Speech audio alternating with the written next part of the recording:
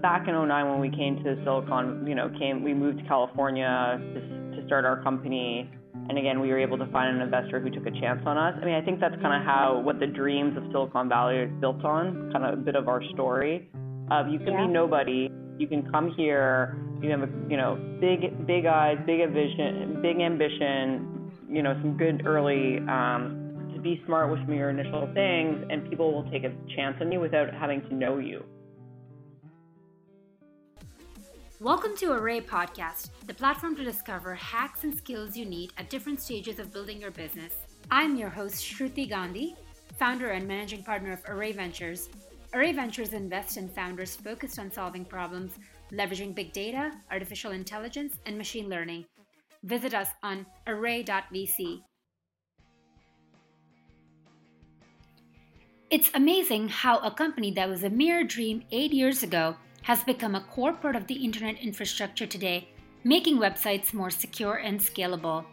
Cloudflare sees all kinds of traffics and attacks, from neo-Nazis, largest phishing attacks, political campaigns, before you know about it.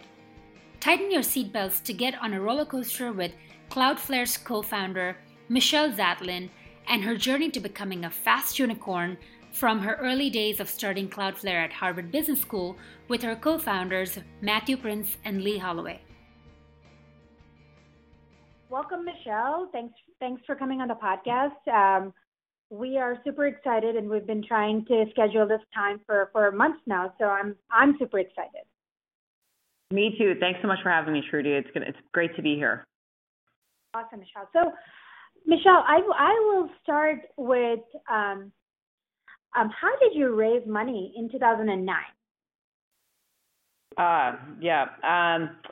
So in my experience, there are two ways to raise money. There's one based on a vision, or two based on traction.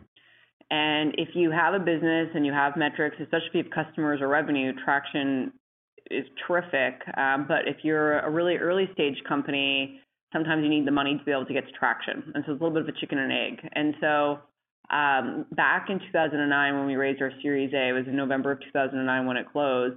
If you think about that, it was the summer of 2009, and the economy was not in a good place. It was right after October '08, the financial collapse. It was not a good time to be raising money. And we had moved out here after business school, Matthew and I, and we had been working on Cloudflare, and we just felt like we were all making progress, but we really needed to raise capital to help build out, to prove our vision. And so we did not pitch a lot of venture capitalists. In fact, we've pitched very few investors, and we went to people who really understood the problem set. And we got introduced to Destina Toncheva early on, who was an associate at Venrock, who worked for Ray Rothrock, who's a very distinguished security investor. And, she met with us, spent time, she's like, this is really interesting, and got us in front of Ray really quickly. And the first time we met Ray, he said, I think what you're doing is interesting. I've done 15 security investments in my career. I can see if Cloudflare does what you say it will do, it will basically open up the market, democratize security. And I think that's interesting. And he had done Checkpoint earlier in his career. He had done Imperva, so he had done a lot of security investments. And he said, I have the authority to write a $500,000 check right here without checking out with the rest of my partnership. And it was a Friday afternoon. And again, we were very, very early stage founders who desperately needed the money. And Matthew, my business partner, said, no, that's not enough. We need more than that. And he said, okay. Ray said, okay, well, you have to come back and pitch my partnership. And so at that point, we got ready. We came in, we pitched his partnership, and we ended up raising just over $2 million for our Series A, which in today's terms seems like nothing. A $2 million Series A is now like a seed round. But back in '09, that was kind of what the deal sizes were. We did straight to an A. Angel investing was nowhere near as popular as it was today. And if you look at Venrock's portfolio, that was the only tech deal they did in all of 2009. Wow. It just was a really bad time. It just was a hard time. The venture capitalists were very picky where they put money. And so comes back to my thing of we told a really great story. We had a great vision. Of course, we had some traction. We didn't have traction in terms of customers, but we had, a working prototype. We had some interesting initial customer segments to go after. We kind of had an initial team, but it was really based on this vision of the story, and we just got the right person who, I think what he would say was, well, for $2 million, and he ended up putting 1.3 in, and another investor put in 700,000, although he would have done all of it himself. In his mind, he said, I want the option of seeing whether you can do what you said you do. Because if you do, this is going to be worth a lot, and I want to get in early. And so that was what I think he was saying. So back to, again, if you're a founder and you're early, you either raise money on the vision or on traction. And a lot of people have a really hard time doing the former and the latter. It's very difficult. But if you can get it in front of the right person, I think the way the investor thinks about it, and again, Shruti, maybe you can chime in here, is they think of it as an option of whether you can actually, if you do what you say you're going to do, there's a lot of upside. Yeah, I mean, that's pretty common now. But in 2009, I would say, as you said, they made one investment. That was a big bet, right? And to convince partnerships to rally and to kind of put in the check in a team that they don't know for that long, someone really took a bet on you, right, in a good way. Yes, no, definitely. Yeah, no, definitely. And again, I think we didn't, what I think is interesting is, and there's lots of other cities who are trying to emulate what we've done in the Valley, which is great for the economy around the world. Back in 2009, when we came to Silicon, we moved to California to start our company. And again, we were able to find an investor who took a chance on us. I mean, I think that's kind of what the dreams of Silicon Valley is built on, kind of a bit of our story. You can be nobody. You can come here. You have big eyes, big vision, big ambition. Some good early to be smart with some of your initial things, and people will take a chance on you without having to know you. And again, I feel like the Valley worked for us. The promise of the Valley works very well for us for that initial round. So we've been very fortunate. I mean, that's actually a really good point, right? Silicon Valley is for people whose dreams get made. People, VC sometimes call themselves as I'm kingmaker. I help people realize their dreams. All that is awesome. But getting to that point and convincing that investor to take that leap of faith in you is very hard. And now with more information out there and more success stories, there are more and more returns in tech, more and more folks and founders are flocking to Silicon Valley. How would you say a founder should differentiate themselves in order to get that first meeting with the right investment partner, and from there on to really win their trust and to invest in you? Yeah, I mean so first of all, I just want to say for the founders listening, at this point I've raised $182 million over 4 rounds, and it's always hard. Even though we've lived a very charmed existence, it's still difficult. And so I think sometimes, you read these stories online and it just seems like people are writing these checks and it's so easy. And in my experience, that's not, even when there's a positive outcome, it's not a fun exercise or to do to have on your list. And fundraising is not really, it's not an accomplishment. It's not something really to be proud about. It's just, to me, it was, it's better to get paid by customers. That's much better, much better route. But in our case, we needed some capital to help fuel the initial seed of our business. And so I just want to, again, sometimes I think that there's kind of a rock star status to raising money, which really should not be there. It's not a very fun process. It's hard for everybody, even when people think it makes it sound easy. There's just lots of things that go on behind the scenes that can really, if you make the wrong decision, can really be consequential for your business long term. So I just want to preface it with that. So back to your question of how do you do it? Well, again, I think that it comes back to you either raise money on a vision or on traction. Again, we had this big vision of what we were trying to do, but of course it's just, you can't just have an idea. You have to show that you've made progress on it. And so for us, we talked a lot about the problem, like what the problem was that we were solving, and we were talking a lot about the problem we were trying to solve, and then we had a lot of proof points from our customer segments through survey results and whatnot that really, that in the eyes of the customer that spoke. And so let me give you an example. We did a survey and to a bunch of website owners to say, okay, how much time do you spend on web security? And these were really, small website owners, small businesses. What do you do to protect yourself? And there were kind of open comments. And like the answers would be things like this. Web spammers make me believe in the death penalty. Web spammers are thieves of the internet. They steal resources and they should be penalized.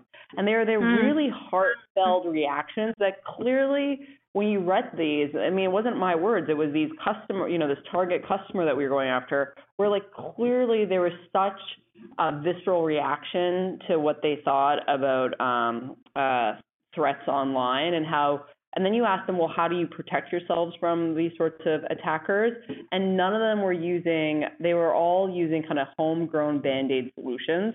And so very clearly we said there is a technology, you could leverage technology to solve this problem. And so that was kind of the vision that we shared. And so an investor who knew a lot about the problem, and they're like, I totally get this. And so if you really can build this global network that's fine-tuned for performance and security, and the distribution model works, and for us, we weren't software, we weren't hardware, we said it's going to be a simple change to your DNS. And no one was doing that back in 2009. We said, that's just an easy thing. People can sign up in less than 5 minutes. We had to decrease the friction to using our service.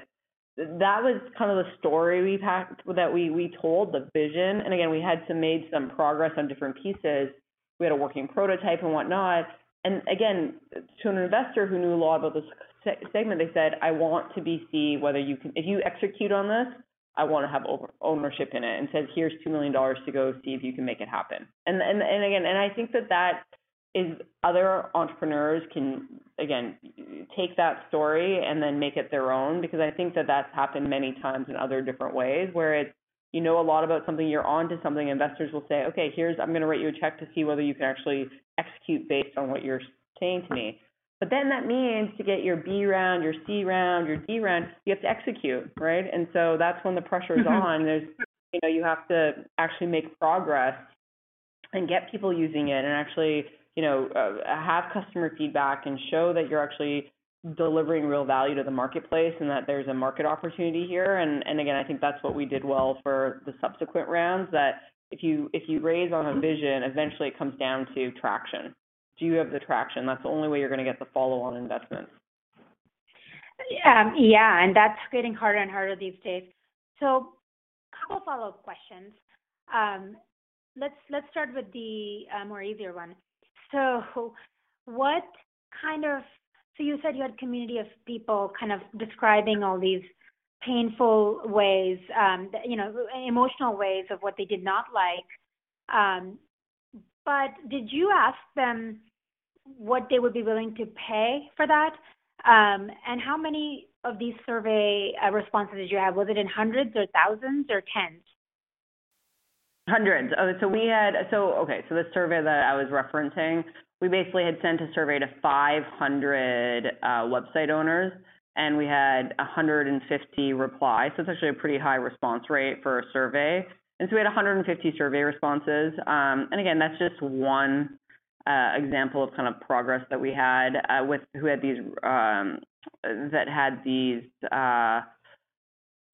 shared these sentiments, these visceral reactions. And you ask them to rate like how much they care about this problem or whatnot. The willingness to pay, I think, is interesting. We didn't ask a lot of that in this early survey because we just didn't feel like it was useful information. Now, having said that, as a business owner, obviously at the end of the day, you have to drive revenue. Otherwise, you don't. You have to gather value. You have to be able to to capture value for what you're building. That's really important to be able to hire people and pay rent and whatnot. And so, for us, we had built a business case, and I think we thought there's definitely a market where folks will pay for this service, and we looked at some, I guess, complementary type services. If you if you have an internet property, a website, or an app, you have to register a domain. That costs money. You have to host it somewhere. That also costs money. And so we kind of had even if you don't want to spend very much, there's things you have to spend money on. And so we use some of those comparables to help us figure out, some of our early pricing strategies to help drive adoption. And, again, I think 7 years later, of course, there's things that I would probably do differently, but it works. The simplicity of how we set up our pricing up front, we basically had a free plan, a $20 a month plan, a $200 a month plan, or if you're a larger enterprise, it was on average, they pay us $60,000 a year, and it's a contract. I mean, the simplicity of our pricing model works very well for the first 5 years of our growth. I'm going to come back to my second question in a sec, but let's stick to this. So what do you think you do differently, you said? And I think the more question that's coming top of mind is, you're a $1 billion business, and did you think that would happen with this pricing plan, right? Like, you need a lot of customers to get to that. So how did you do your back of the, envelope math here to get to the stage you're today? Yeah. So the first, and again, I think that, as I think back to early stage founders when I was sitting, it's so easy to build a business plan. Well, it's not that easy, but you can put numbers on a spreadsheet, and it's like fewer than 2% of businesses actually ever hit that business plan, especially your first one. Now today, we do well over 100 million in revenue and whatnot. And any public company, you have to be much better at predicting your revenue stream. But when you're small, you don't have to be very good at predicting your revenue stream. That becomes a much more bigger problem. That becomes a much more important function to nail once you're over $50 million in revenue. And so let me just preface with that. So I would, when I was really early, we used some of these tools to help us, which again, as an early stage founder listening, hopefully this will be useful. So the first was, we knew for Cloudflare does performance, security, and reliability for any internet property. So you have a website, an app, an API, we will help make it fast, safe, and reliable around the world. So how do we do that? We have a global network. So we don't build on top of Google Cloud or Microsoft Azure or AWS. We've basically bought our own hardware, and we have 115 locations around the world where we have hardware, and that's how we make the internet faster, safer, and more reliable on behalf of our customers. So that means we have big capital expense costs as a business. And when we were starting our business, we knew that was the case. We knew that this is not something we could finance on our credit card.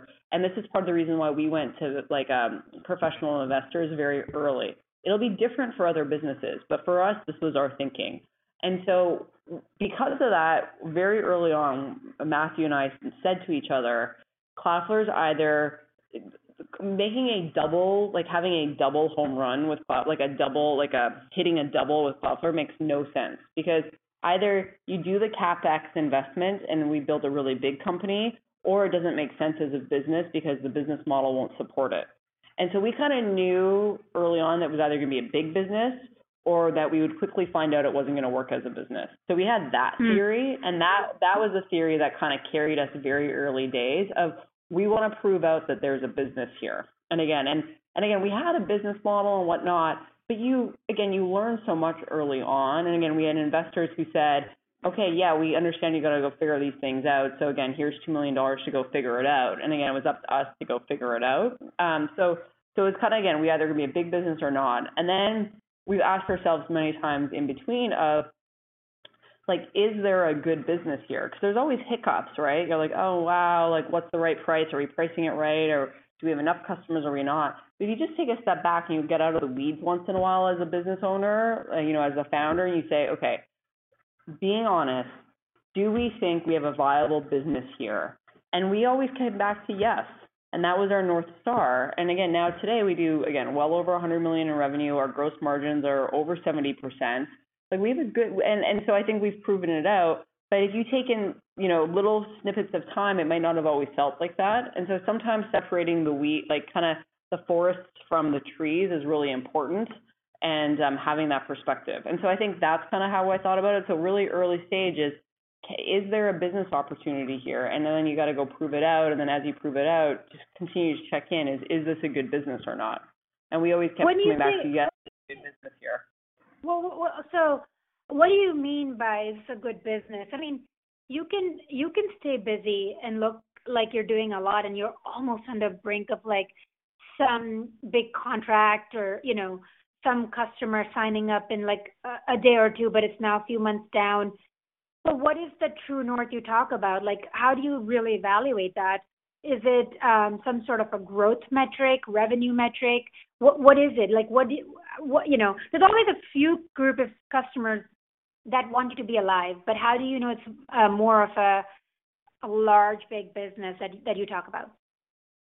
Yeah, I mean, so for us, for a long time, and again, this is different. Paul Graham, with YC, I mean, a lot of Y Combinator, whatnot. I mean, there's a lot of information about picking metrics early. I think, for us, we did not use revenue as a metric for a long time because it was not moving very fast for us at first, because we had to build a network before we get people to pay us. And so we just purposefully never used revenue as a metric of whether we were being successful or not. And I think that was a very good choice on our behalf. Because if we had used revenue as a metric, then I think a lot of people on our team would be disappointed, our investors would be disappointed. And if you don't feel like you're making progress, you will die as a company. Momentum is the most important thing as an early stage founder. And so again, today we look at revenue, but we definitely did not for the first several years. So we picked other metrics that changed much more quickly to help measure whether we were making progress. And so again, it's going to be different things for different businesses, but something like, for example, page views was an important metric for us for the first many years, because we had what customers signing up, right? And customer counts when you're small change slowly. So we had customer counts, but sometimes it would change slowly. But page views was, gave you a sense of how many customers and the size of those customers. So it was, that we were powering on behalf of our customers. How many page views were we making faster and more secure and more reliable on a daily basis? And that metric changed very quickly. And, again, so these were, so what did that mean for us doing? It was, okay, customers are signing up. They're putting bigger and bigger domains on us, which meant they trusted us more, and that there is a good market opportunity here, even if the revenue was a kind of a lagger. In a lot of ways, what revenue can sometimes be a lagging indication, not a leading indicator. And so, again, we started with this big self-serve business where there was a lot of businesses that were, customers that were on our free plan or $20 a month plan. And again, if you're charging someone $20 a month, you're right, your revenue it's hard to build a really big business if you're only charging people $20 a month. But then we got better and our product got better and we added the $200 a month plan, and then it got even better. And now we're selling enterprises at $60,000. And now we're selling companies at $1 million plus, but that took 7 years. And so it's how we kind of approached it that I think was interesting. But again, coming back to what we used to say is, do we have a good business here? And it was all these different sorts of things. If everyone is always about to sign up but never does, that's a problem. If it's a couple, we always have some customers too that are always about to sign up while other people are signing up. And so, you kind of have to have a heart-to-heart with yourself sometimes and saying, is there a good business here? And again, I think that we always kept coming back to, yes, we're either had qualitative feedback from customers saying, oh my God, you've saved us so much time. And you're like, okay, we just got to keep working hard to realize that into to revenue or to value. Or we, again, had where the metrics were just growing up and to the right. And all those sorts of things help you overcome the customer who hasn't signed the deal yet, because you're looking at you have all these other proof points to show, yeah, but all these other things are healthy, it's coming. So what, Was your concern ever that you would, you know, reach and grow with a company of certain size, and then down the road they would build something of their own and for scaling issues and better performance, or they didn't want their data going through some other company? Any of those reasons, was that ever your concern? Yeah, of course. There's always, for any founder out there, there's so many objections to starting a company is so hard.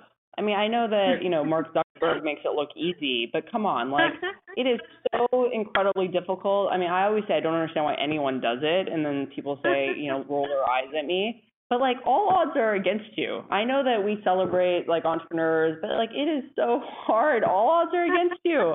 This is not an easy thing, and yeah, most don't work. And so yes, of course, there's lots of objections. There's tons of I mean, when we first started to build Cloudflare, we had folks who said no one's ever going to change your DNS to you. Now, there's a lot of people listening who probably have no idea what that means, but they just said there's no way a company will ever allow you to run DNS for them. We are now the largest DNS provider in the world. And so it's like, it's easy to come up with reasons why not to do something or what won't work. Again, as an entrepreneur, your job is to that's why I say momentum conquers everything, because you just make progress on these sorts of things. So of course we have objections. And we still do today. And I think that I remember George Lee once said this. He runs investment banking, tech investment banking at Goldman Sachs. And, if you think about the investment bankers, they get to meet with all the entrepreneurs and both the entrepreneurs and the large companies, and they see a lot of different things. They kind of have a finger. And what George said once was, what's amazing, the best entrepreneurs I've seen over my career are the ones who learn really quickly. The rate at which you learn is what set people apart. And when I heard that, I was like, oh my God, that crystallizes so much of what I've experienced, where you hear somebody say, they're going to build it themselves, and you're like, oh my God, am I going out of business tomorrow? And again, when we were really small, we used to be like squirrels, thinking people are going to stomp on us and we were going to go out of business at any given time. I feel a little bit less like that today. I have a different set of worries today, but it's not. But then you're like, okay, if that's the case, if I think that people are going to build their own, what can we do about it? And it turns out that we make a lot of CapEx investments building a global network. And so for us, we just opened up a data center in Colombo, Sri Lanka. And why are we in Colombo, Sri Lanka? Because there's actually a lot of internet surfers in Sri Lanka, and a lot of our customers have visitors from Sri Lanka. And so we went to put a POP there. And Again, we just kept executing what we're going to do. And so, no, I don't think a business is going to be able to replicate that. And some will, and that's fine, but otherwise it just makes sense of having a few. In our case, what we do is edge as a service. There are going to be 2 to 6 edge service providers that most businesses around the world will use, because it just makes it's the most economically decision for most businesses. There's a ton of network effects in crowdsourcing the threat data and all these sorts of things that we do, that it would be prohibitive for someone to build it themselves, and there's too much value in using someone else's. And so that's what we came out to. And today I'm much more credible when I discuss that, and we have a lot larger customers choosing us than instead of building it themselves. And we have folks who have tried to build it themselves and said, no way, we can't, it's too much capital intensive, can't hire the talent, we're definitely going to just use Cloudflare. But we believe that years ago too. Again, it's up to you to figure out, okay, how are you going to overcome these objections? You're always going to have hurdles and objections, and it came back to, do we have a good business here? And so that's how I thought about it. But yes, it's very normal to have objections and having to figure those things out. But I think when you had that 2 million round, and but like few paid customers, but your page views, the metric you were using to show momentum, is that what you used to convince your next round of investors to take a leap of faith in you again? I mean, I'm not sure. Did you have the conviction that this is a viable business before that next round? And the reason I ask is most founders are fighting with that, right? Like, do I grow revenue? Do I grow eyeballs and whatever metrics? Is the growth I'm tracking that metric, the right metric to track? What is it that, it's getting harder and harder, not that it was any easier before, but it's getting harder and harder to convince people that this is a good business for at least the first few rounds of the company. So unless someone kind of continues to take that leap of faith in you, it's hard to keep going with that vision, even if you think you're on the right track. And it's a long-winded way of asking, like, when did you just know that it is a good business? Yeah, well, okay, so there's a lot. So we raised $2 million, and we went to prove that we could do what we said we were going to do. And that included, building out the product. We opened up the pilot.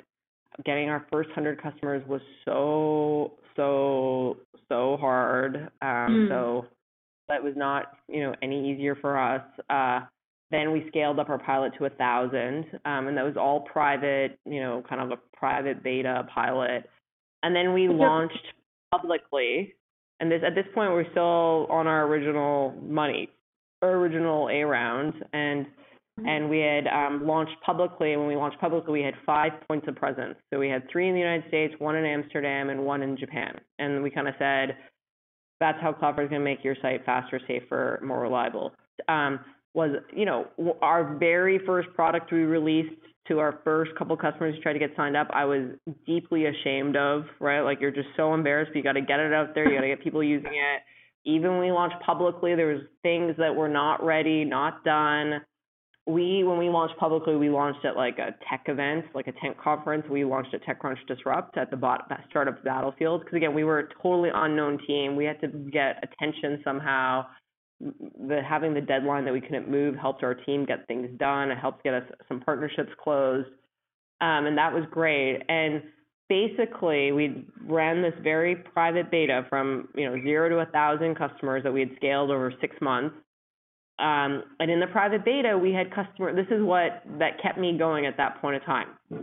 I would have customers write to us saying, oh my God, this is the greatest thing ever. You guys have saved me. I used to get paged every single night at 2 a.m. because of some attack and some cron job that was getting thrown off of my site. And now I can sleep an extra 2 hours every night because of Cloudflare. Thank you. Oh my God, I feel like I've been running websites my whole life. No one's ever built any service that cares about us, and I always had to have a big budget to use it. Oh my God, your free service is amazing. I mean, we just had, again, it was qualitative. Again, at this point, when we ran our pilot, it was just free, so everyone was on the free plan. But like the feedback, the emotional responses we got from customers that we didn't know, like that. I mean, I remember I made a montage video of all of what they had said for our TechCrunch Disrupt competition. And so, again, so did I know it was a good business? Absolutely not. But I knew that we were solving a real problem for people, and so that kept me going, right? And that made it, and again, because early, like the highs and lows are so close together. You have like this customer saying an amazing thing, and then 5 bad things happen the next 20 minutes, and you're just like, highs and lows every day, and you're just like, oh my God, you feel like you're on a roller coaster being whipped around. But there was kind of these things that kept us going, and so momentum, and so the customer feedback for us, and again, then you follow by people who were like, there's no way I'm going to use you, right? Again, early on, it's like, okay, we'll come back and try again in a little bit. And so, so is that. And then we launched at TechCrunch Disrupt, and we just, for us, it took less than 5 minutes to sign up for Cloudflare. Even to this day, it takes less than 5 minutes to sign up. And again, we didn't even realize this at the time, but we had a lot of folks in the audience that were target customers, and they were all signing up for the service while they sat in the crowd. If you just look, like our metrics kind of went up and to the right the day we launched, and the next day and the next day, and we were just growing really quickly because we got and the word of mouth of it just like got out of our hands, and again, more than we ever could have imagined. And so what happened then was, again, our story was no one knew us. We had raised $2 million, but we were just so heads down working hard. No one knew us in the Valley. And all of a sudden we launched this company that had traction with 1,000 people in our pilot, with testimonials of it working. And all of a sudden every investor needed to know us. And so they all came to us.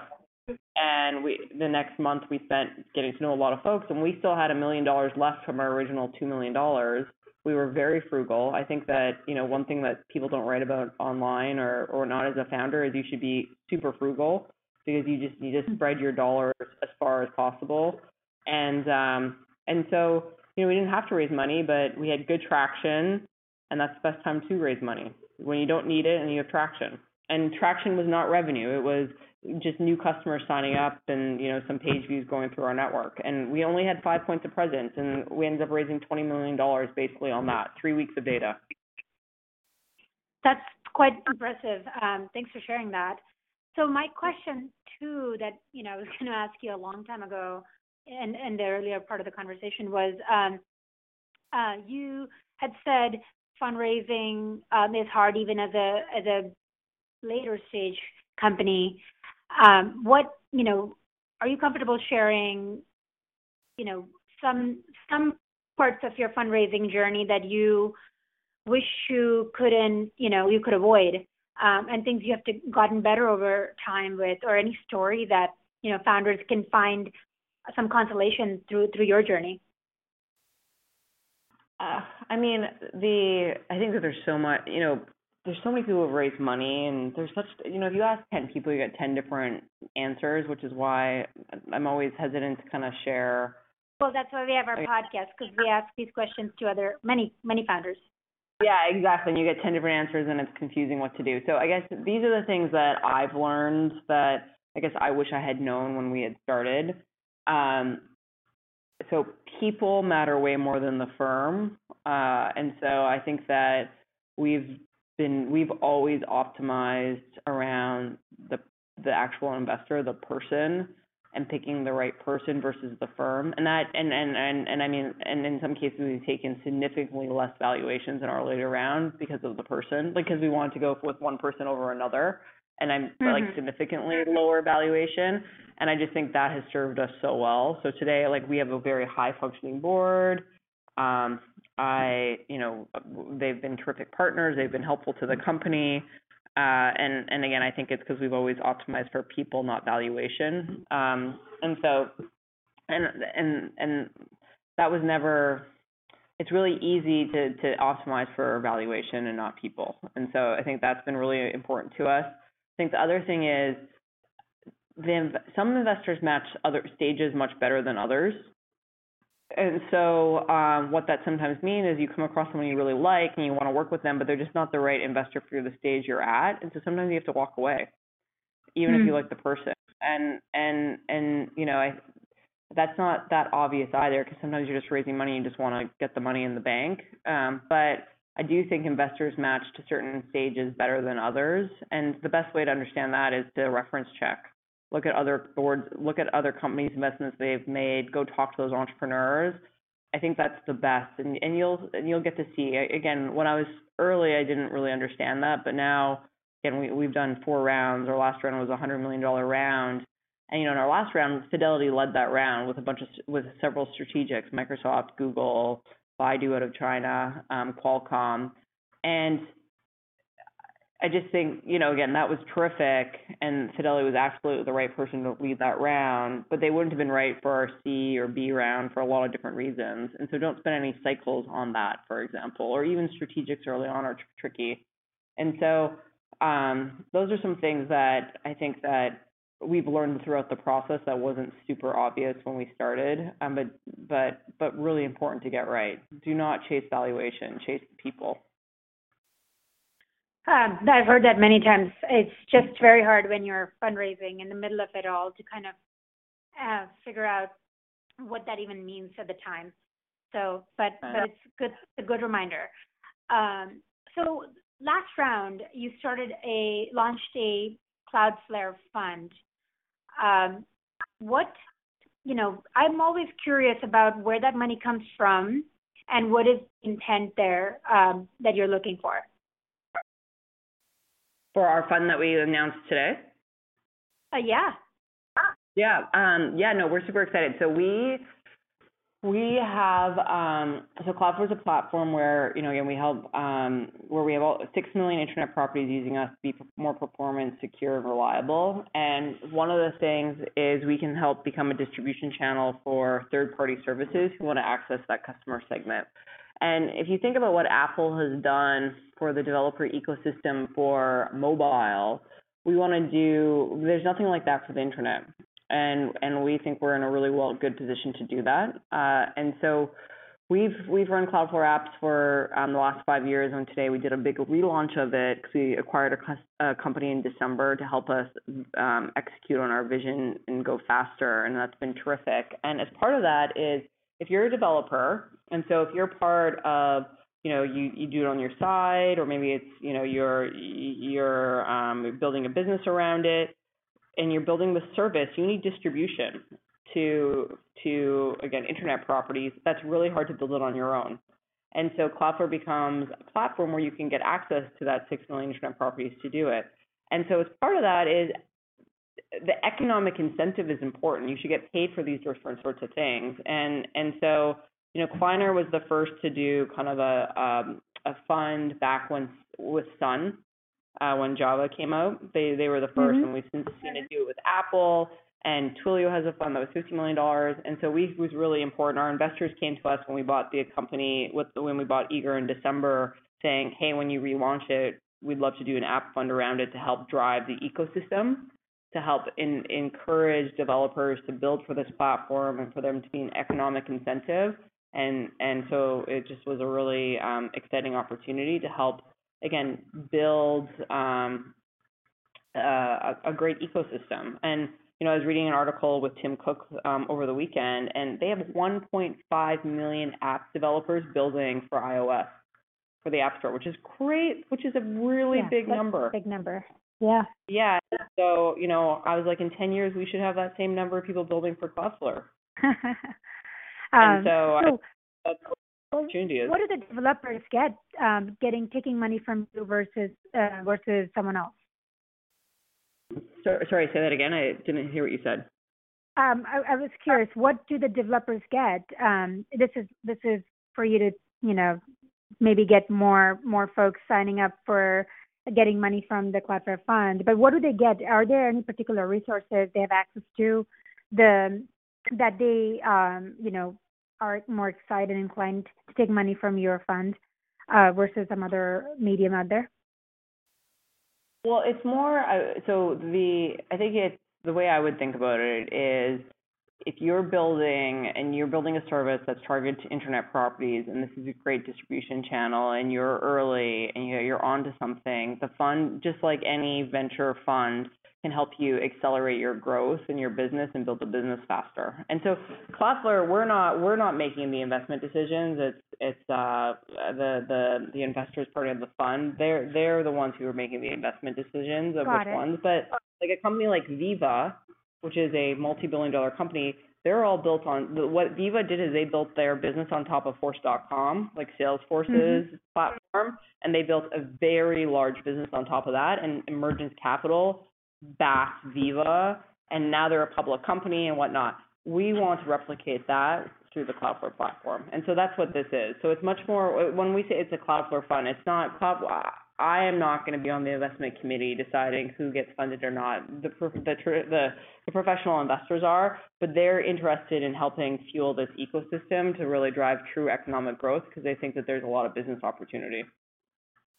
Interesting. And so what's Cloudflare participation here? This isn't getting more into the details of the structure, I guess. But so is it coming out of your balance sheet still, or is it their pool, or when they do fund? Got it. Yeah, it's the ventures pool. Cool.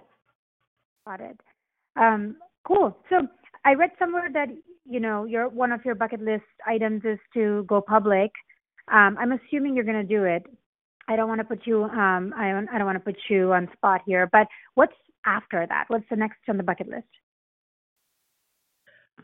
When we spend time I'm very biased, but when I spend time at Cloudflare, it just feels like we're on to something very big, and we've done a great job executing. We're going to be 7 years old in September, but there's so many things left to do. And so when I think about what does the future hold for Cloudflare is, I think, again, I'm very proud of what we've accomplished so far, but we're nowhere near reaching our full potential as a business. Our mission is to help build a better internet. And when I meet people, they say, oh, Cloudflare, you're the CDN company, or, oh, Cloudflare, you're the DDoS company. And I say, yes, that's a feature we offer. Yes, that is a feature we offer. What we're really building is edge as a service. And it's everything you buy hardware boxes for as a service out at the edge.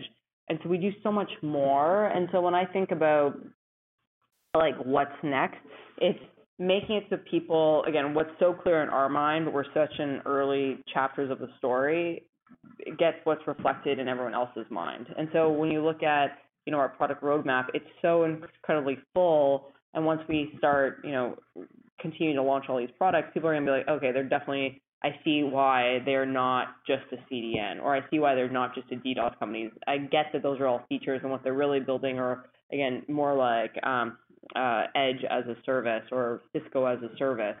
And so that's kind of big picture of what we see. And so we're such in early innings of early chapters of of what we do, what we are going to be doing. And even over the next 6 months, our product roadmap of what we're going to be releasing is really exciting. And beyond that. And so when I think about, going public or all these other things, it just feels like we feel like we're on something big, and that means we'll likely be an independent tech company. Like, it just feels like we can be a very big independent technology company. And so that at some point that likely means we have to go public, because at some point you have to move out of your parents' basement. And that's just another financing event, right? It's just another step on our role. But we want to help take everything that used to be hard on the internet and make it easy. Things that used to be very expensive and make them accessible. And again, that's why we all come to work. And it feels like we've done a great job doing that to date, but there's so many things left for us to do here. Well, I think it still doesn't answer my question. What's on your personal bucket list after after taking a company public? Well, it's okay. I mean, I'm sure or maybe that's it. I want to give you an out, but there must be something when you were like in Canada growing up. This was probably maybe one of the bucket list items. There's something else. Maybe go travel the world more for fun. I don't know. Just a fun thing for listeners about you. I see. I thought you meant more. Yeah. Okay, I understand what you're saying. Yeah, no, I mean, again, I think that, my bucket list is there aren't, people try and build, as I mentioned, building companies are really hard and most don't turn out very well. But if you can, and, again, I remember when Eric Schmidt said to Sheryl Sandberg, if you're ever offered a seat on a rocket ship, just don't ask which seat, just get on. Like, now I understand what he means by that. Like, there just aren't that many super interesting companies at any given time growing, and that at any given time. And again, it feels like we're onto something. And so my bucket list is seeing it through to its full potential. But beyond that, and it's not going public. That's not on my bucket list. Again, I think of it much more as we're onto something big at Cloudflare, and I want to see it through, and that is on my bucket list, and feeling like, wow, I really helped steer that to its full potential. Because again, if we get to 50% of what I think is possible, I will be disappointed. And so that's on my bucket list. But beyond that, I mean, it's so hard. I'm so consumed by Cloudflare. It's hard to think about other things, which is kind of both a good thing and a bad thing. Do I think this is my last job in my life? No, like I'm still fairly young. And so I think I will do other things. What that is, I have no earthly idea.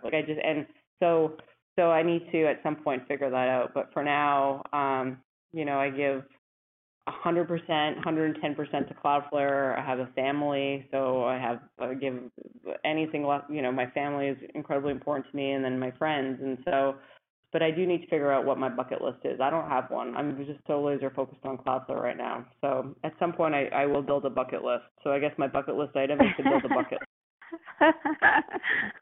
Well, good answer. Last question. So you think, reflecting back, is this 7 years you've had a good trajectory you've wanted the company to see? What would you have done differently, either way, good or bad? I mean, there's different sorts of things like, we've always been very slow to hire, slow to put in processes. We've kind of always run the company very hot, and it's been a conscious choice. I think today, and when the first 100 people is just so hard to hire. It's really hard to hire for your first 100 team members. And I remember when we hired kind of our first business hire who was more seasoned outside of Matthew and I. He was kind of employed 25, and we hired kind of our first, manager on the engineering team. We kind of hired our first VP, and these are all like, 100 and some people, and how much better it made our lives and how much better it made the company. And even today, I see, we've just continue to hire terrific people into the organization at all levels to help continue to scale. And so when I reflect back, I'm like, oh, I wonder if we had hired that executive a year earlier, would have been easier. And so sometimes I wish that we had hired some more senior folks a bit earlier. Now, what people will say on the flip side is, yeah, but if you get the wrong person, it's too risky, and will the team accept it? And so you never know, right? Could have, would have, should have. But we were very slow, and I think that served us well. But there's always trade-offs to these decisions. I guess I lied. I have one more last question. I think I'm really curious to know more about how the market movements and the forces outside affect Cloudflare traffic and the inner workings of everything that happens on your platform. Well, when it's sunny outside, there's less traffic on the internet. When kids are out of school, there are way more attacks on the internet, or during holidays, the attack traffic goes way up. It is kind of interesting. So these are some things that are, obvious, not obvious, depending if you think about it. So you definitely can see these like microcosms of different sort of trends going on.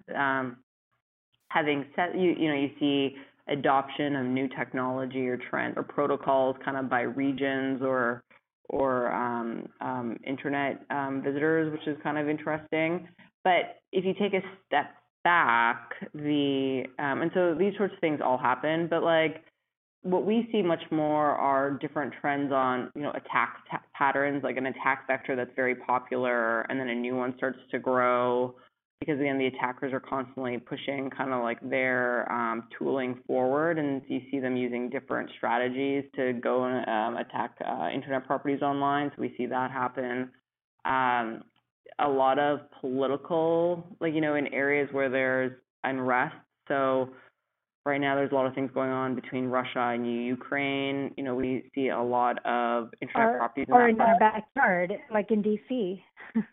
Right. Well, what you start to see in some of these unrest is internet properties in those parts of the world need protection because they're getting knocked offline because people disagree, and so they start to sign up for a service like Cloudflare to stay online.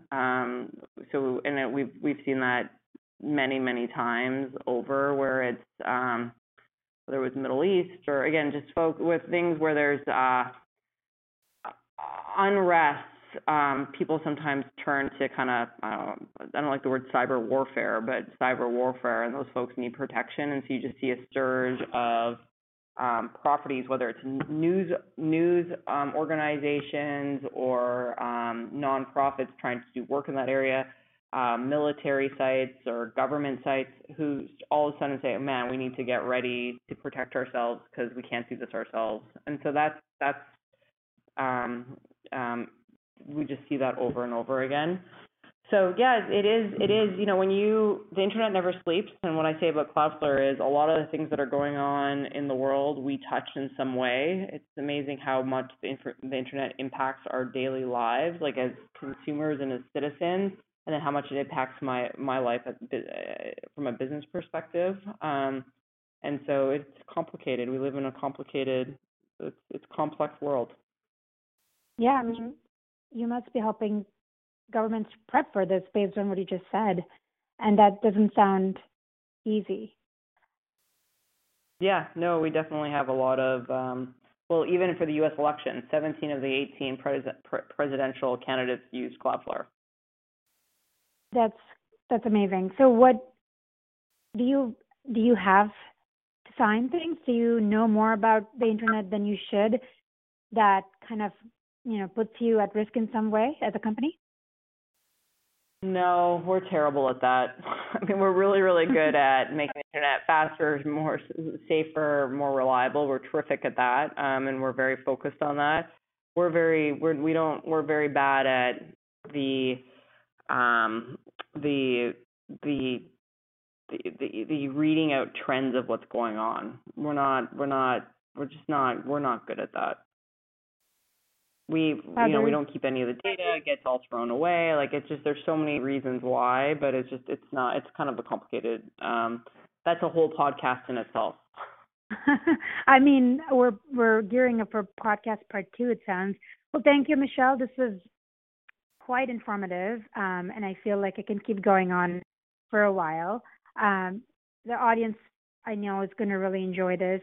How do they follow you? Oh, well, I'm on Twitter my handle is at Zatlyn, which is my last name, which is spelled Zatlyn. So I'm on Twitter, or you can connect with me on LinkedIn under Michelle Zatlyn. Those are the 2 best ways. And you can follow me on Twitter at Shruti. Thank you, folks.